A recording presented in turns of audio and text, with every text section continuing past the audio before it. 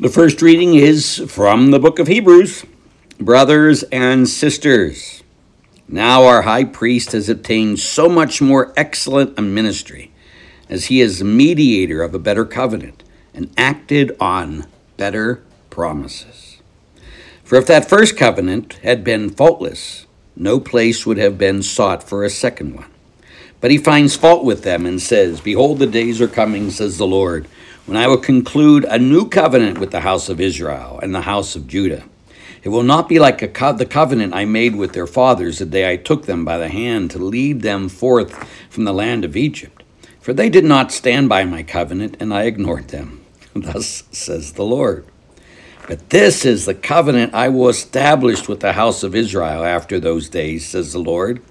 I will put my laws in their minds, and I will write them upon their hearts.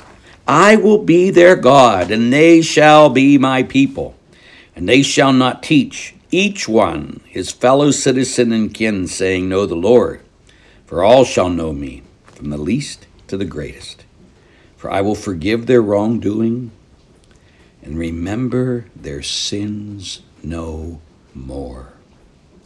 When he speaks of a new covenant, he declares the first one obsolete. And what has become obsolete has grown old, is close to disappearing. The word of the Lord. Thanks be to God. Kindness and truth shall meet.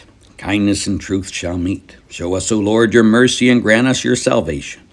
Near indeed is his salvation to those who fear him. Glory dwelling in our land. Kindness and truth shall meet. Kindness and truth shall meet. Justice and peace shall kiss. Truth shall spring out of the earth, and justice shall look down from heaven. Kindness and truth shall meet. The Lord himself will give his benefits. Our land shall yield its increase.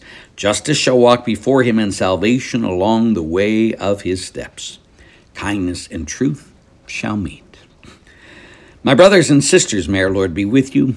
A reading from the Holy Gospel according to St. Mark. Glory to you, O Lord. Jesus went up the mountain and summoned those who he wanted, and they came to him. He appointed 12, whom he also named apostles, that they might be with him, and he might send them forth to preach and have authority to drive out demons. He appointed the 12, Simon, whom he named Peter, James the son of Zebedee, and John the brother of James, whom he named Boanerges, that is, sons of thunder. Andrew, Philip, Bartholomew, Matthew, Thomas, James the son of Alphaeus, Thaddeus, Simon the Canaanite, and Judas Iscariot, who would betray him. The Gospel of the Lord. Praise to you, Lord Jesus Christ. And so we continue in Hebrews.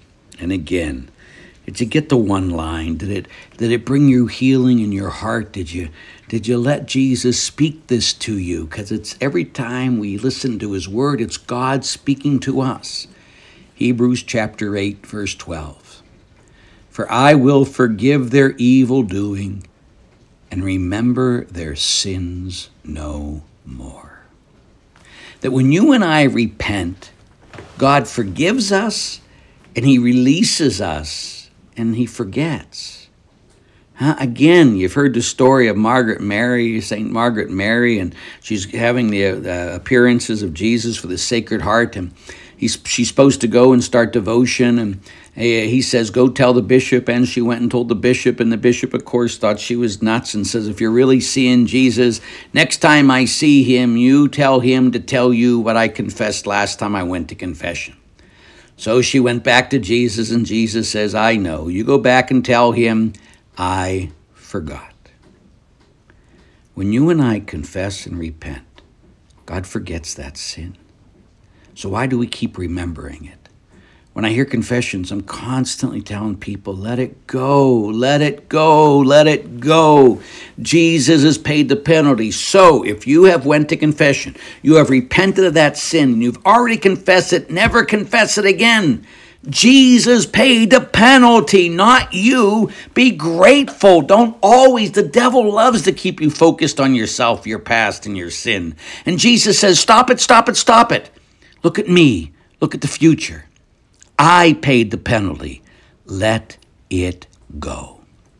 May each of you know his love today and forever. Amen.